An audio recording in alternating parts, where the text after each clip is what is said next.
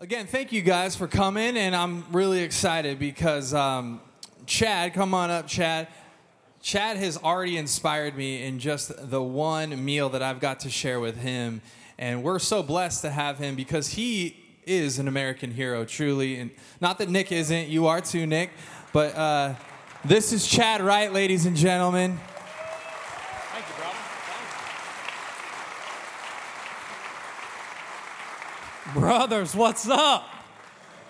Hey, brothers, my name's Chad Wright. The good Lord has blessed me with the opportunity to travel around this country and speak to my brothers and sisters in Christ. I want you to know right now, I'm just a witness, guys. I'm the exact same as each and every one of you guys out in the crowd today. I'm a witness. God's called us all to be witnesses, right?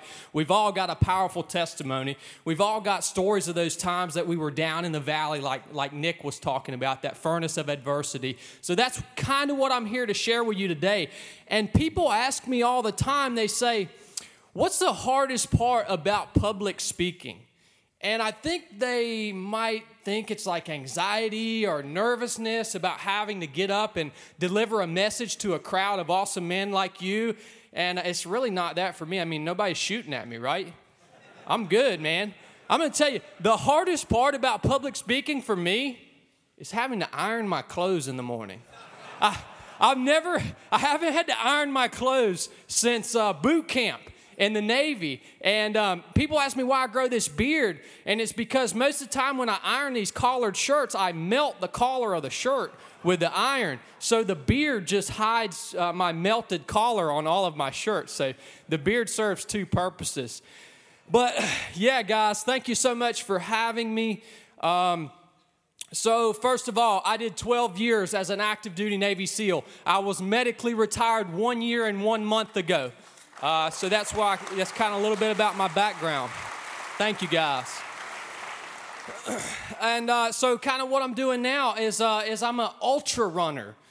So what is ultra running? I get that question all the time, guys, and I'm going to give you a verse of scripture that I believe sums up what ultra running is. So stand by for this, guys. All right, guys, this is 1 Corinthians chapter 9, verse 27. This is Paul speaking, and he says, "But I keep under my body, and I bring it into subjection, lest that by any means, when I have preached to others, I myself will be cast away." So for me, that's what ultra running is. It's a way for me to bring my flesh into subjection. I want you to understand, our flesh is self-seeking. It's always seeking comfort. When you wake up in the morning, how many times has your flesh whispered to you, just get a little more sleep? You don't need to get up. At mealtime, how many times has it whispered to you, eat a little more food than is necessary to sustain me? It happens all the time, right? So that's what ultra running is for me. It's a way to bring my flesh into subjection. It's a way to train during times of peace in a controlled environment so that when life inflicts a situation upon me that's outside of my control, I have the tools that I need in order to push forward and accomplish my goal. So when I was a SEAL, we trained for over 2 years before we ever stepped foot in a combat zone.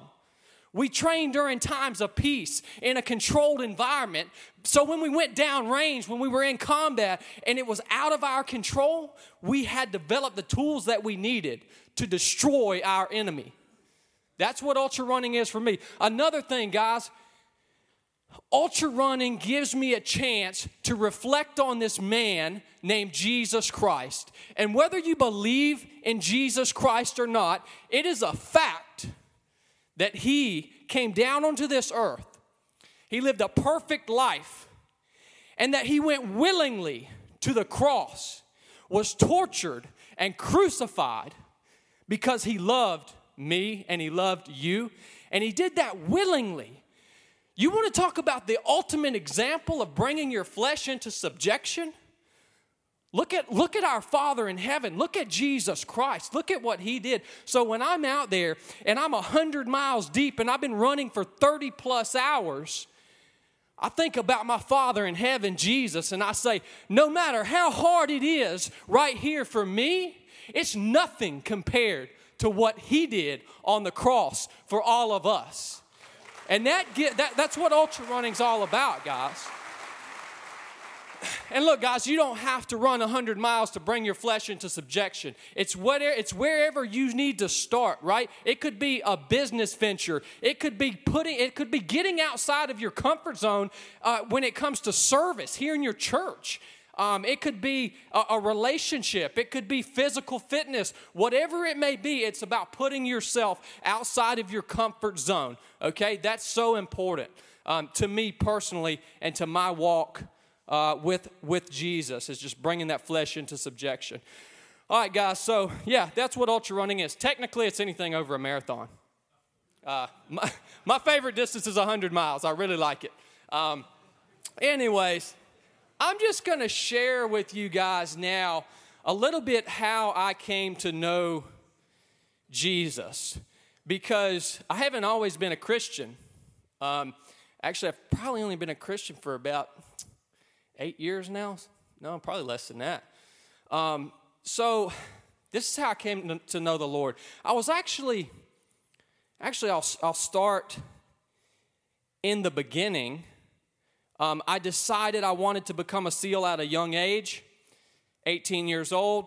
I never played sports, had never stepped foot on a ball field, had never swam in a swimming pool until I decided I wanted to be a SEAL. So I decided I want to go be this Navy SEAL. I joined the Navy. I go to boot camp, and I am the last day of boot camp, very last day. All my classmates are getting ready to move forward with their dreams and aspirations to become a SEAL, and my drill instructor pulls me to the side, and he says, "Chad, you need to go to medical. They found something on your dive physical." I was like, "Roger that." So I step out of formation while the rest of the class goes to graduation, go to the dive medical officer, and he says, "Chad, we found a pericardial cyst on your heart. It's a very rare condition. We're afraid when you dive underwater as a SEAL that it'll burst this cyst and kill you. But other than that, it's asymptomatic." So they wouldn't remove this cyst. They wouldn't touch it. He told me, he said, "You cannot be a SEAL. You will never have the option of being a SEAL." So in that last moment, all my dreams and aspirations were stripped from me, completely out of my hands, right? So I go back to my hometown. I shop surgeons for about 2 months before I finally find someone that will take this cyst off my heart. Have the surgery. It's successful. And I show up back in the Navy less than a year after surgery, standing before the same dive medical officer that had disqualified me. And I'll never forget walking into that guy's office, and he looked at me and he said, "What are you doing back here?" And I had my paperwork from my surgery from the civilian surgeon. I set it down. I said, "Take a look at that." And he said, "Roger that."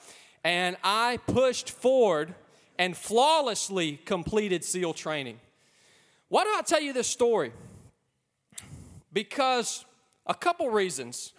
I don't think that I would have made it through SEAL training if I would have went the first time. Let me tell you a little something about SEAL training. First of all, we started with 300 guys. At the end of 6 months, we graduated with 18 guys.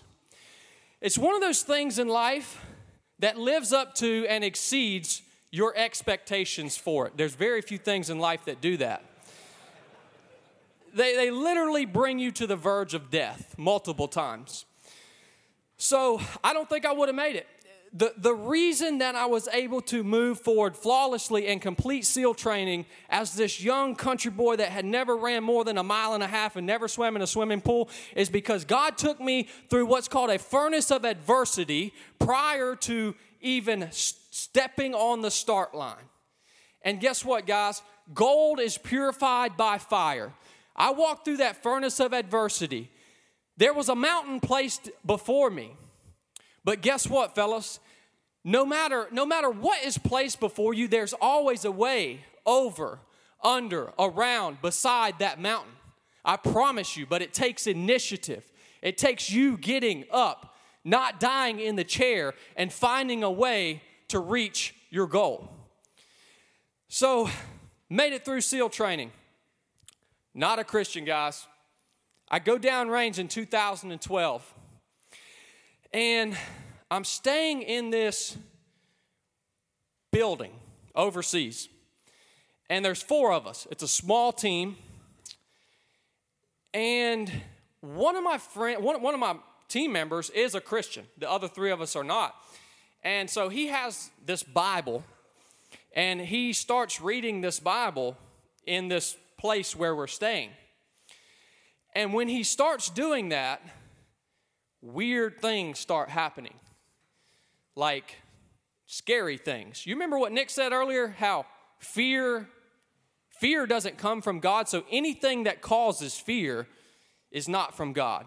So my buddy starts reading his Bible, and we basically come under attack from a demon or an evil spirit that is dwelling within this place overseas where we are living. And I can remember laying in my bed shortly after my friend started reading his Bible, and it was late at night, and something hits my door and jolts me awake. And then I hear voices up and down the hallway of this building. And I get up out of my bed, and I walk over, and I look at my buddies, and they're passed out. And I'm like, that is weird, but it caused fear. And so this continues, bumps in the night, crazy things. And then we start to come under this oppression, this spiritual oppression that's bearing down on us as a team of 4 SEALs, to the point that we can't communicate with each other. We can't operate. We can't accomplish anything because there's strife and contention within our team all the time. We're not sleeping. We can't get rest. We're afraid. All these things. And after about 2 weeks of this, we had 4 grown men, Navy SEALs, sleeping in the same room together. We were so afraid.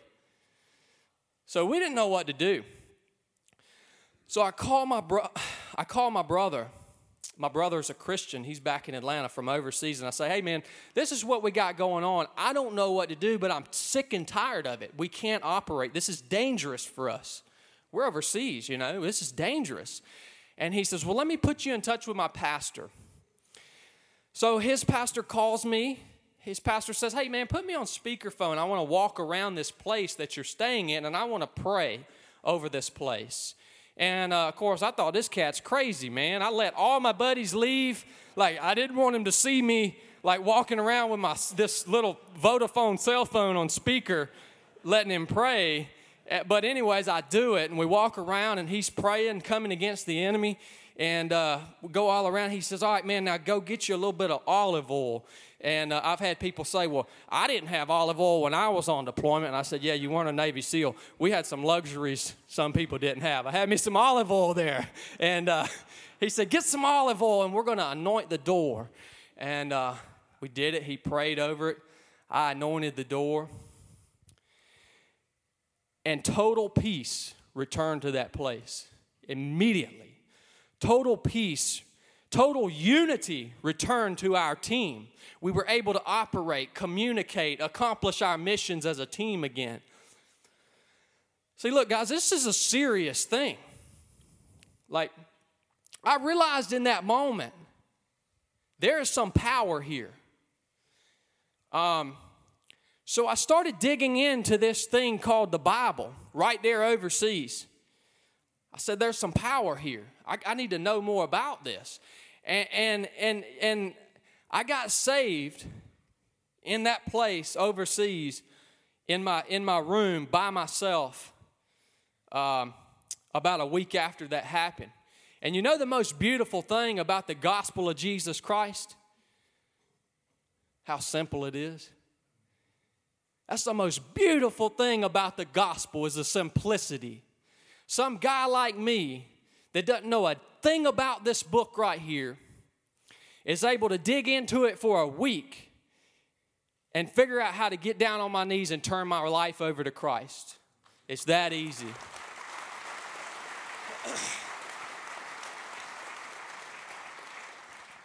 So look, fellas, I get saved. We finish out this deployment. It was a crazy deployment.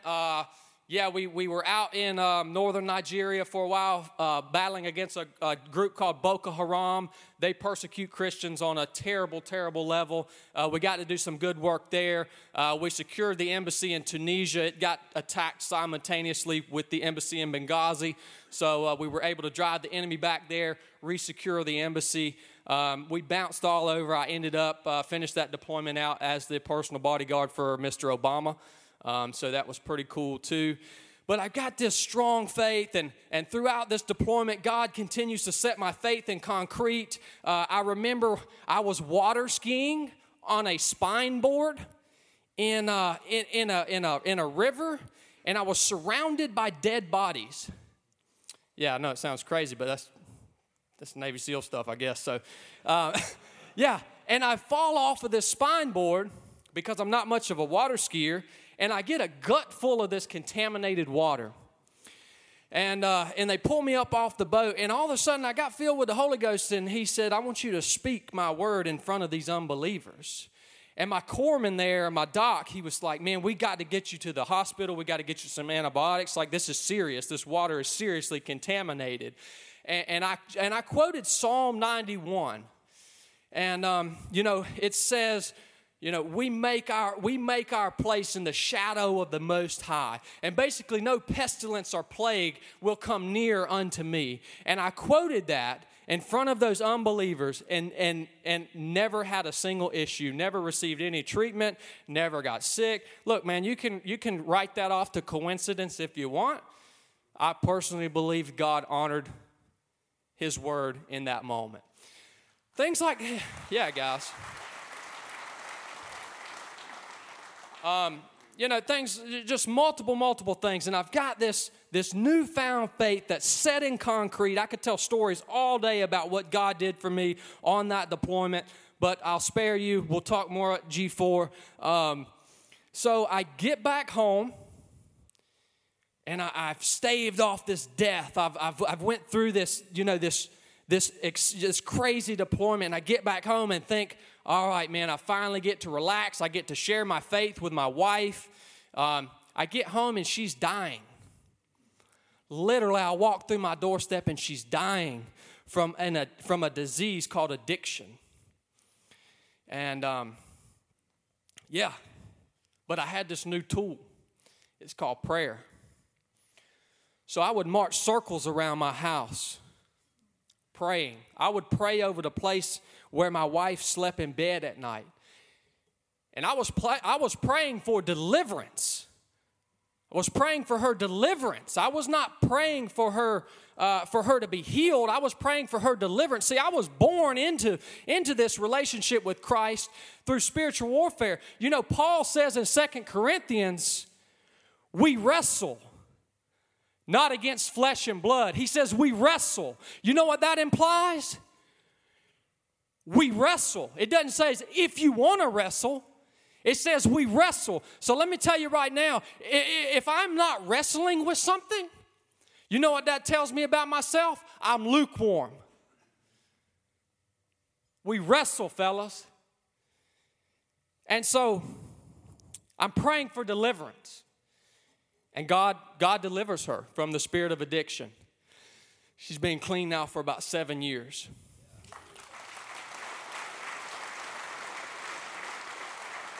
Thank you, fellas. And she's born again. She's accepted Jesus Christ into her life, and so that's how I've come to know the Lord, gentlemen. That is my testimony, and of course, there's so many other things that I would love to share with you guys.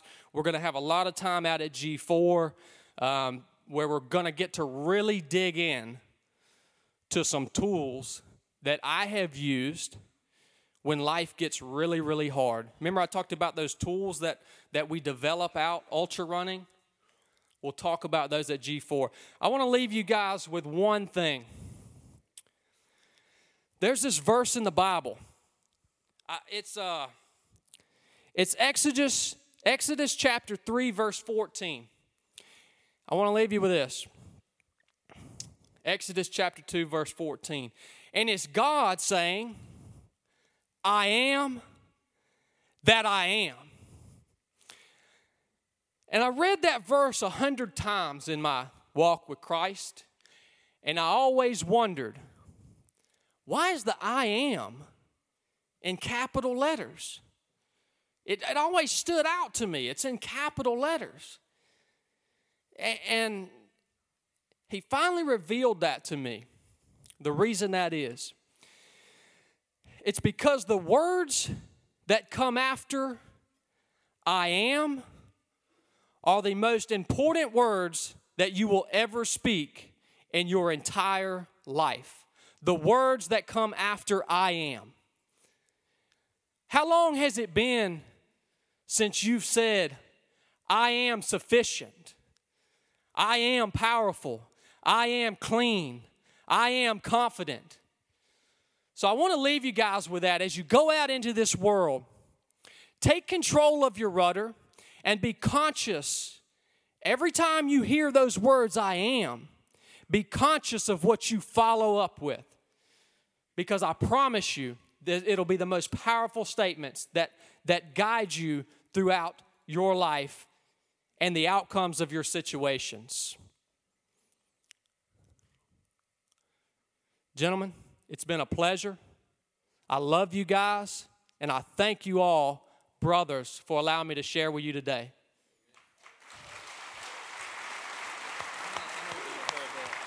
Oh, it sounds good, brother. Yeah.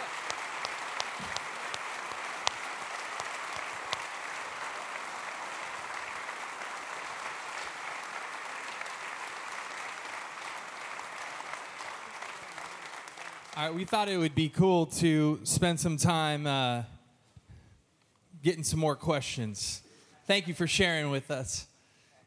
So last night you shared about, and this morning you did too, there was, I think, 300 or so guys that started and 18 that ended up becoming SEALs, correct?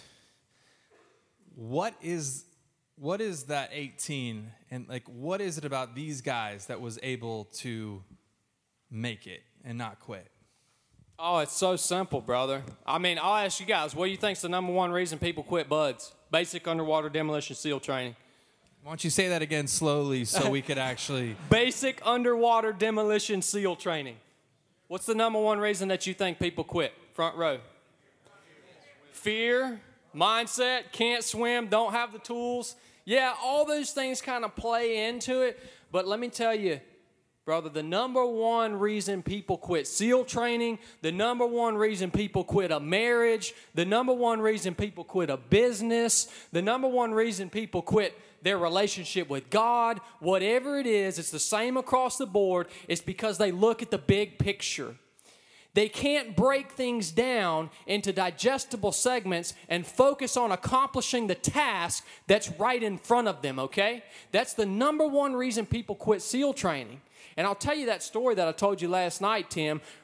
During SEAL training, there's this evolution called Hell Week. We're awake for 6 nights and 5 days, and we get hammered the entire time. 0 sleep. Hammered. About halfway through that, there's an evolution. It's so simple. During this evolution, all we have to do is run 1 mile down the beach, turn around and run 1 mile back. We're on a sunny beach in California. It's at your own pace. I'm talking about you just have to look like you're running. I'm talking about you can do this number. And the instructors aren't going to say nothing to you. So it's 1 mile repeat. But the instructors don't tell you when it's going to end. So we lost more guys on that single evolution. Why? Because instead of focusing on the single mile that they had to run in that moment, they were thinking about the potential of all the miles they might have to run. And across the board, that's the number one reason that people quit. That's what I found in my life. Awesome.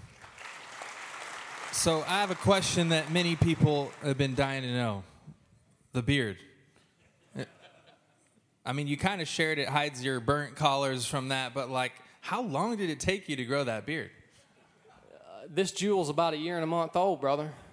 So, beautiful. So, yeah. Well done. Dude, I get questions about the beard all the time. And, you know, it's something Look here, fellas. At G4, we'll talk about the difference between being a sheepdog and a wolf, okay? We'll talk about the difference at G4. But let me tell you right now, if you want to walk, if your mindset is you want to walk in a room being the toughest, hardest looking dude in the room, that's bad tactics. That's bad tactics. When I walk in a room, I want you guys to look at me and say, who is this goofball? Because I don't want to be a threat to anyone. You know, I know what I have within me, but I don't want anyone else to know that. So the beard just throws people off. It's really a tactical thing, man, you know. But the thing is, I actually am threatened by you because of the beard. So I'm not exactly sure if that makes sense. So last night you shared about a specific training procedure called surf torture, and I was fascinated by it. Can you share a little bit about that? Yeah, totally. Hey, guys, so this dang water y'all got out here on the West Coast, it don't never get warm. What's up? What is up with that? I mean, you guys talk about surfing and stuff. I'm like, there ain't no way I'm going out in that water. It never gets warm. So surf torture. You went water skiing with dead bodies around Yeah, but that was you. warm water. That was warm. I mean, I'll take cold water. So yeah, guys, what surf torture is, it's this evolution in buds, and it's probably the single evolution that I hated the most. And we lock arms, we walk out into the surf zone, and we lay down in the surf zone and allow the waves to wash over us. And the crazy thing is that they make us swallow a microchip. It looks like a pill, but it's a little microchip, and it sits in your gut. And you'll have an instructor come by with a scan gun, look like the lady in the grocery store has. And they're hitting you with that scan gun, and what they're doing is they're reading your core body temperature off of that microchip that's sitting in your gut. And they literally bring you down into the stages of hypothermia just right before it becomes detrimental, like brain damage starts happening. And another thing that happens in surf torture is, you know that fine sand that churns up right there in the surf zone? It literally fills every single crevice of your body. So you're just a walking ball of fine sand, and I still pull sand out of my ears. No kidding. And that's been 10, 11 years ago. So, yeah, surf torture, again, though, it's there's a whole lesson behind surf torture. And we'll talk about it at G4, how to deal with the cold. How to deal not only with the cold, but how to deal with other things in your life that you hate. See, I hate being cold. So there's a way that I overcome that. There's a way to overcome the things that you hate. There's a way to make an impact on the things that you hate, but it might not be the way that you think it is. So I'll share that with you guys at G4. It's a whole nother lesson, brother. There's a lot of guys that won't be at G4. Are you serious? I thought all these guys were coming out. I mean, that would be awesome. I mean, I can share it right now if you want. Share it. Yeah, I mean, this is easy, guys. Okay, guys. So the cold. I'm laying in the surf zone, dude. I'm freezing cold, and I have this realization that nothing's going to change. Like, I have this epiphany that in order to defeat this cold, I have to first accept the cold as part of my life, part of my reality in this moment. So I accept the fact that I'm cold, and I stop fighting against it. I stop fighting against the cold. And when I do that, when I stop fighting against this thing that I hate, what it does is it frees up a well of energy within me. So all that energy that I was using to war against the cold, all of a sudden, all that energy is free. And it's available for use. So I accept the fact that I'm cold, and as soon as my situation changes, I use that free energy then to get warm. How do you get warm? You run. It takes energy to run. Well, if I'm too busy when I come out of the surf zone complaining and worrying about being cold, and I'm using all my energy to clench my muscles down and shiver and shake and complain, I can't run. Your hip flexors lock up when you get hypothermia. These muscles right here in the front of your hips. You cannot run if you focus on that. So the best way to make an impact on the things that you hate, on the things that you might not agree with, on the things that you might not think are true, the best way to make an impact on those things are to promote the things that you do love, the things that you have found true, the things that you do agree with. In turn, if you use your energy to promote those things instead of warring against the things, like some of our politicians do. You see it all over the place. It's just warring against the things you don't agree with, and all they're doing is wasting their energy because you're not making any impact in that way. But if you can promote the things that you love, it will come full circle and make the biggest impact on the things that you hate. So that's an example from the natural that we can apply to our own lives. Love it. So, would you share a time where you were in training or in battle where you felt like the Holy Spirit just came over you, and without the power of that Spirit and Jesus, that you would have, failed or whatever? Yeah, brother. The crazy thing is, I get this question a lot. And people think SEAL training, people think combat. They think that those are the hardest things that you could ever experience in life. But guess what's harder than SEAL training? Guess what's harder than combat? Life itself.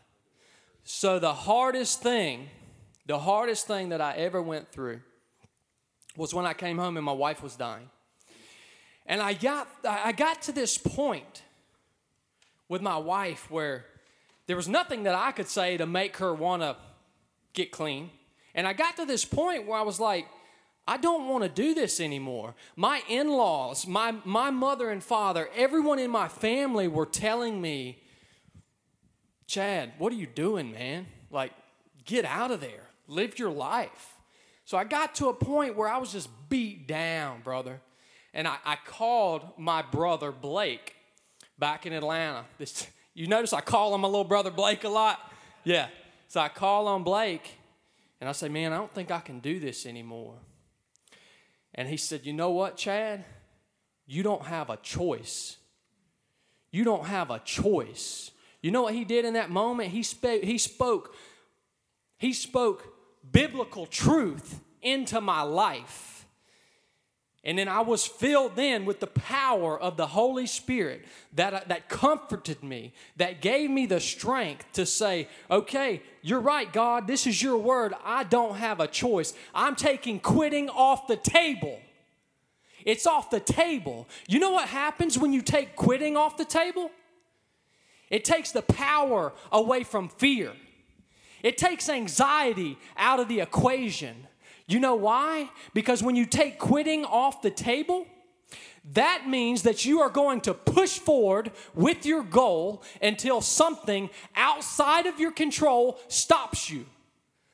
So why do you have to be afraid about decisions that you're going to make? Why do you have to worry about all these different outcomes, potential outcomes? You don't have to worry about that anymore because you know that you're going to continue to push forward until something out of your control stops you or changes your direction. So I took quitting off the table, and I did that because of the Holy Spirit, because I'm nothing. We are all so powerful, but we are only powerful because of the one that lives within us. So, love it.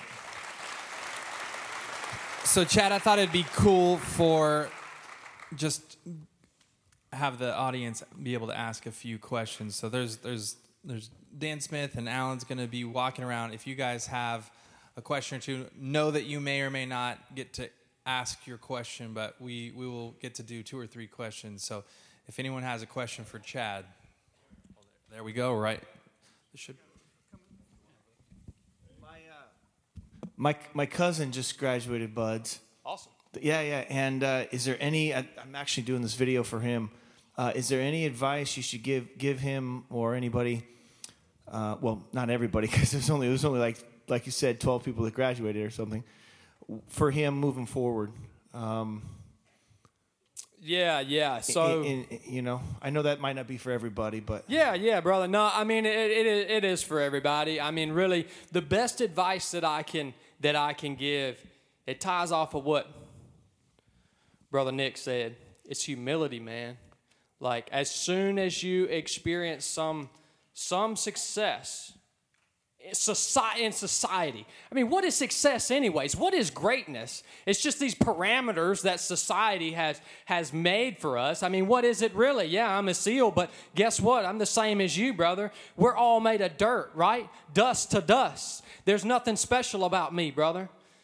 All right? So humility is the main thing that's going to not only keep you alive in combat, but is going to actually increase your productivity within your team, man. It's allowing you to listen. It's allowing you to lead and be led. It's so important in combat, and it's so important in life.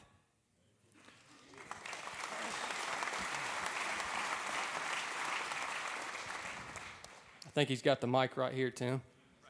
Okay, sweet. Go ahead, brother. So what advice? That talk had resonated. It was very inspiring, especially for me. What advice would you give men that want to improve and increase their mental toughness? Right. So the SEAL training has developed a certain mental toughness that you have. What advice would you give for us men when we want to go and increase that mental toughness to be able to be strong during the tough times, the hard times? Roger that, man. Oh, that's a wonderful question. And when you say increase mental toughness, I'll flip that on you, brother, and I'll say, what can you do to counterpunch your mental weakness? So when you've got those thoughts that pop into your head, oh man, this is a whole nother talk, brother. This is a whole nother talk, but I'm just going to hit on it real quick.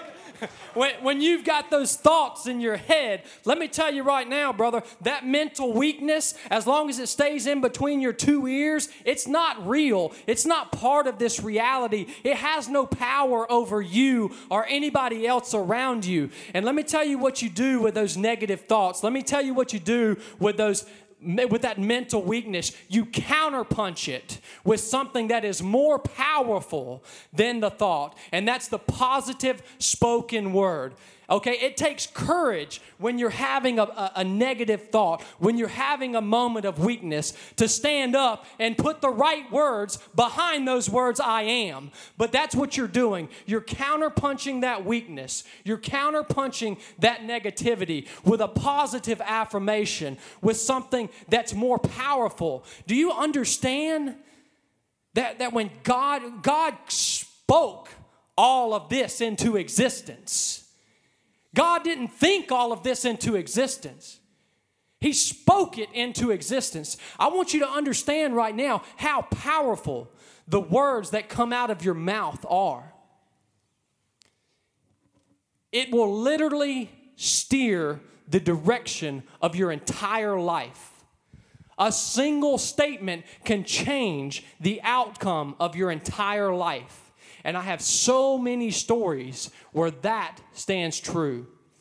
So if you want to increase or counterpunch that mental weakness, and you want to increase your level of productivity and strength, utilize the power of the spoken word. And it takes courage, guys, but utilize it, and I promise you, it's going to change the outcome of everything.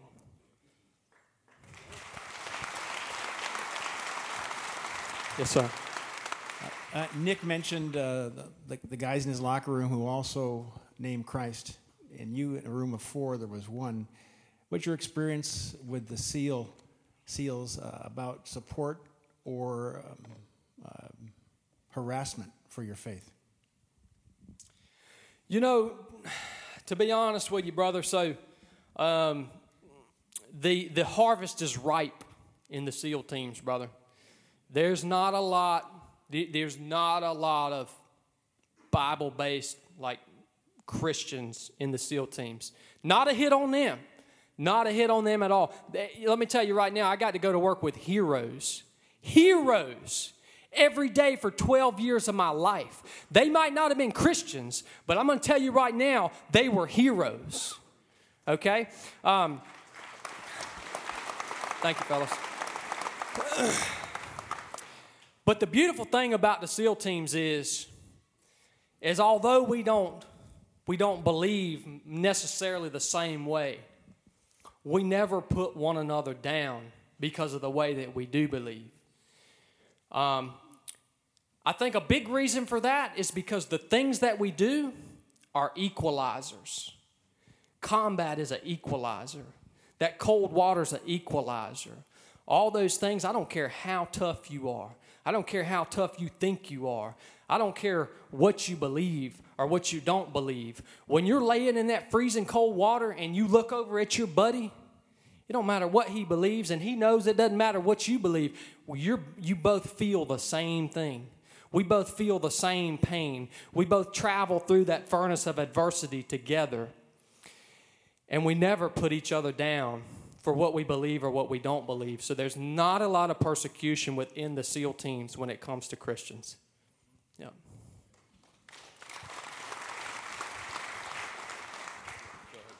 No, he's pointing back there. Yeah. It takes me about 6 to 7 hours to drive 100 miles. But I am a Patriots fan, so I don't do everything correctly. So, how long does it take you to run 100 miles? That's impressive. I appreciate it, brother. Yeah, so it really depends on the course. So what I didn't tell you about running is I never run on the road. I run in the mountains. So I've got a 106-mile race coming up in about 2 months, and that race has 66,000 feet of vertical change over the course of 106 miles. So it's basically double Everest. I did that race 2 years ago, and it took me 31 hours to complete that race. I plan to go back this year a little stronger with a little more knowledge and a good healthy body, and I'm looking at probably 24 hours.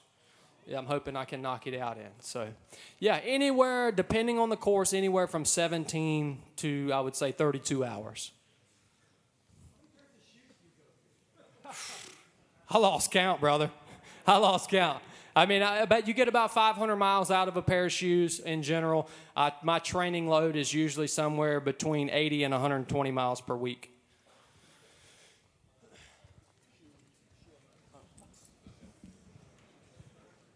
First of all, thank you for being here. I actually have 2 questions instead of one. Is that going to be okay?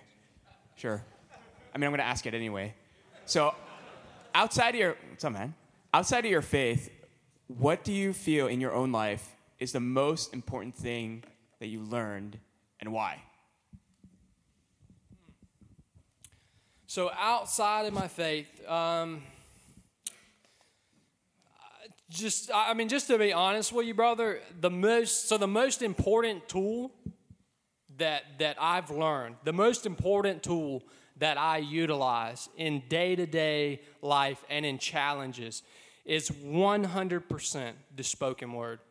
100%. It's the power of the spoken word. It's maintaining control of my rudder and steering. It's what steers my ship in the direction that I need to go.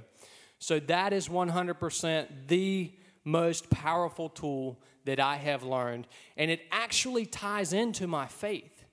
Because you know what's crazy, man? All these lessons I learned as a SEAL, all these things that are true, they're all in the Bible. I didn't know that. They're all Bible-based principles. You know what's hilarious? I don't want to say hilarious, but corporate America pays me $10,000 to come and teach Bible-based principles. And the whole time I'm up there teaching, I say, if you guys would let go of your pride and you could pick up a book, you could read these things for yourself. It's the power of the spoken word, man. Semper Fi, brother. Semper Fi. Here you go. Behold, Hey, I got saved in the Marines, so praise God. Any other Praise veterans? God, brother. Any other veterans here? Yeah. Woo! All right. Love it, fellas. I have a two-part question I got for a you. question. Obviously, you don't need to throw Super Bowl touchdowns to be a Christian or to be an ambassador for Jesus or a Navy SEAL. You're an ambassador for Jesus. You didn't go to Bible college seminary, but the Holy Spirit uses you. Explain how that happens, and explain, please, maybe people are on the fence right now. Maybe they got invited today. Share the gospel. Lead them to Jesus, brother. I'll explain to you how I got on the path that I'm on now. And Tim, you shut us down if we're out of time, man.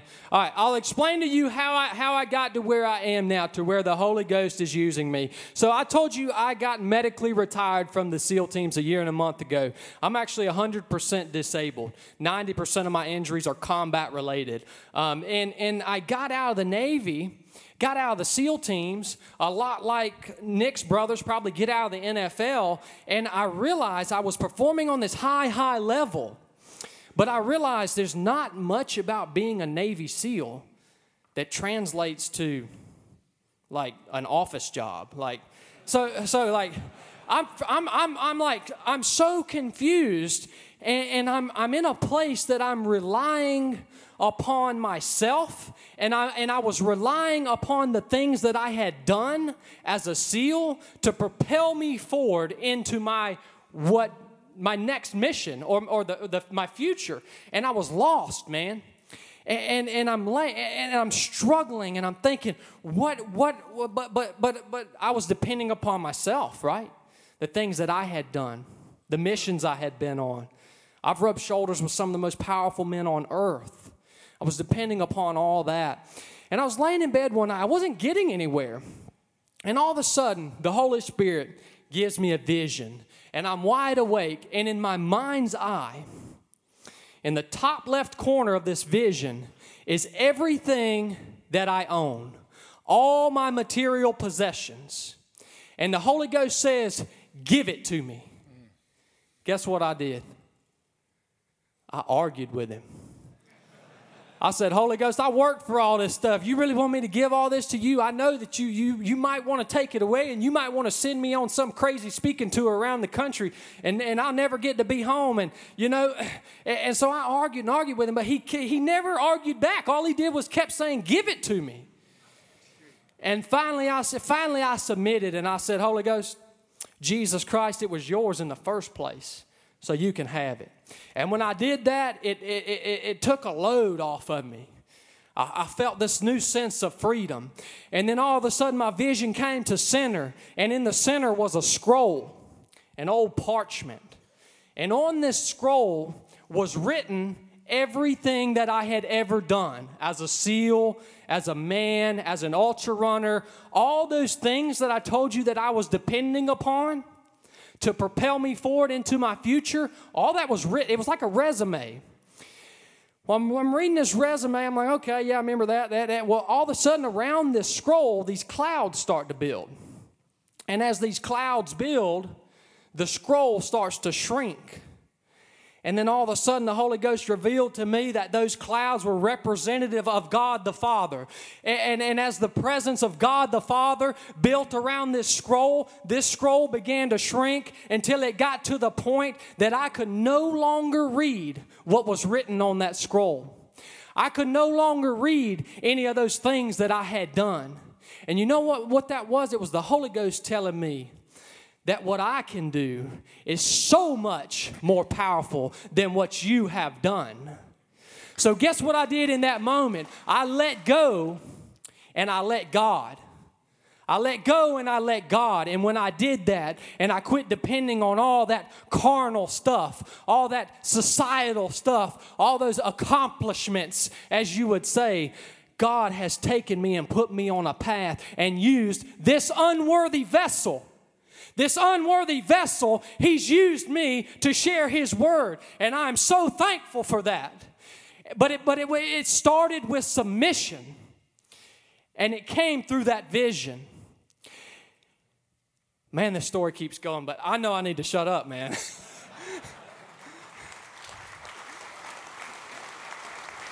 So I moved forward. I move forward. I submit to God. He puts me on this path, and I begin to get a little overwhelmed because this is a new world for me. I get a little overwhelmed as I'm going and doing these things. If you would have asked me to give a speech 6 months ago, I would have looked at you like you were crazy. So I get a little overwhelmed, and I'm out cutting grass one day. Out cutting grass. I'm actually cutting grass at a funeral home. I love to cut grass, guys. I used to volunteer to cut people's grass. I just love doing it. I'm cutting grass, and this red-tailed hawk. We got these things on the East Coast called red-tailed hawks. It's a bird of prey. He flies down and lands smack in front of my lawnmower, and I'm on a big zero turn. This joker's loud. I mean, it's like a tank, you know. And I pull up, stop. I'm like, holy smokes. This hawk lands right here in front of my lawnmower.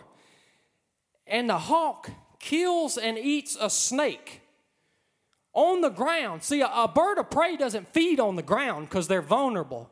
A bird of prey will kill its prey and then fly up into a tree. So I watched this hawk right in front of me kill this snake and consume this snake whole. He eats it whole. Hawk can't chew, right? He eats it whole. And then he takes off in flight, and he flies about 300 yards away into the edge of some dense woods. There were 10,000 limbs that he could have landed on, but there was also an old rugged cross over there. And that hawk landed on that cross, and he looked back at me. And I was in this place where I was on my path, but I was feeling overwhelmed. And see, God will speak to us a lot of times through the natural, because we're part of this nature. He created all of this. We're part of it. And you know what God was telling me right then? You know what he was speaking to me through that hawk and through that circumstance? He said, every devil and every demon that is in your path has been slain and has been consumed by Jesus Christ on the cross. So let me tell you right now, as I move forward with my mission, I don't have any fear, because every devil and every demon that has been placed before me by the enemy has been slain on the cross. So I push forward with a pure heart, with pure intentions, and with courage in all that I do, but it's all came from him. I can promise you that. I'm weak and fallible. I'm an unworthy vessel. It all comes from him. So that's why I am where I am right here today.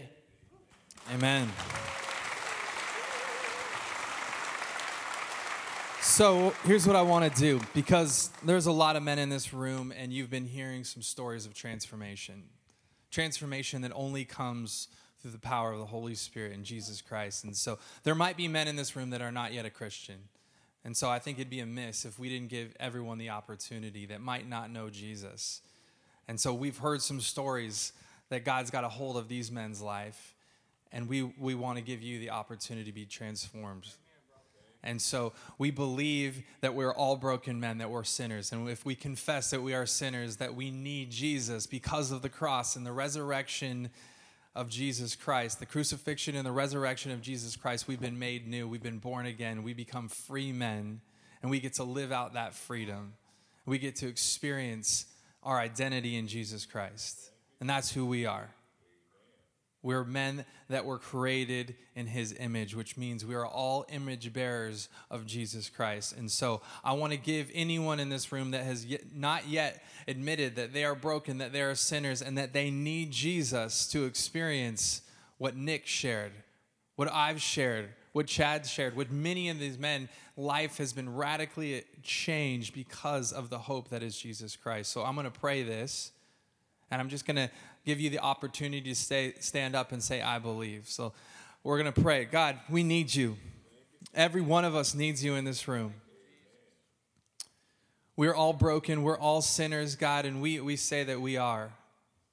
But because of the cross, our sins are forgiven. We've been made new because of the death of the cross. But you defeated death, Jesus. And you rose again on that third day. And we're looking towards Easter to celebrate that, Jesus. The hope that you have given us an opportunity to become free men. We are no longer held captive by our sins. We have been made new by the blood of Jesus Christ. And so if any man in this room needs that hope to be saved because of you, Jesus, I pray that you'd put it on their hearts now. Give them the courage, some of the courage that Chad just shared in his story, to stand before anything that may be hindering us and to stand and say, I believe, and give them new hope, new life, make them new. So I want to give you the opportunity now to stand and say, I believe. Amen. Amen. Amen.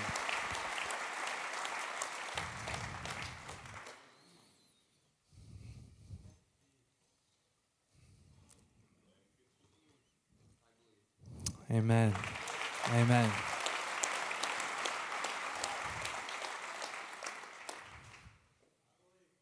Amen. Praise God.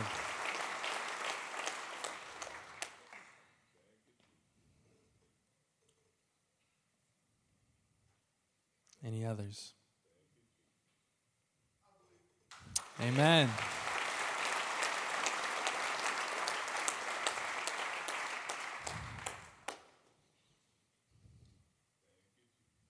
Thank you, Jesus. Any other men? You got invited here. You didn't know what you were in for, but oh my goodness.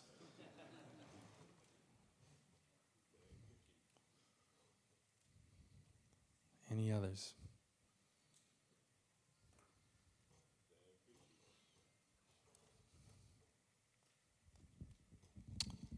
Well, let's give a round of applause for the 4 men. Praise God. Praise Jesus.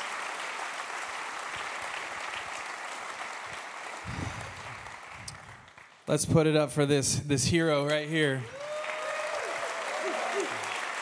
Hold on, don't go anywhere. Don't go anywhere.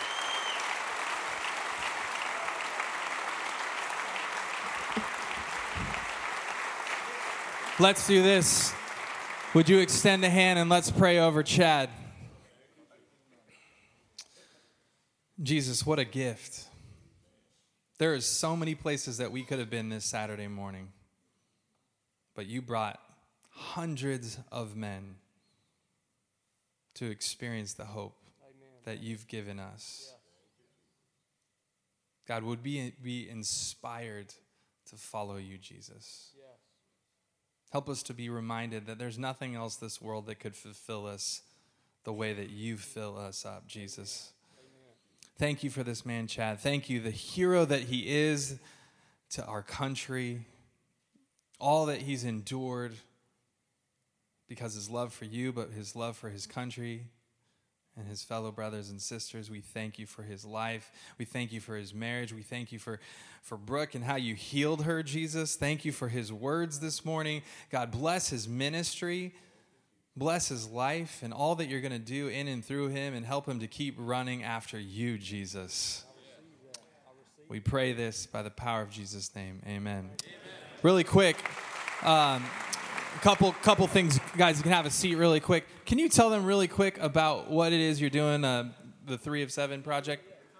Thank you for the opportunity. Yeah, guys, so if you like a little bit about what you heard me talk about today, we have, my company is called 3 of 7 Project. The 3 is representative of the body, soul, and spirit. So we are a triune being created in the likeness and image of God, our Father.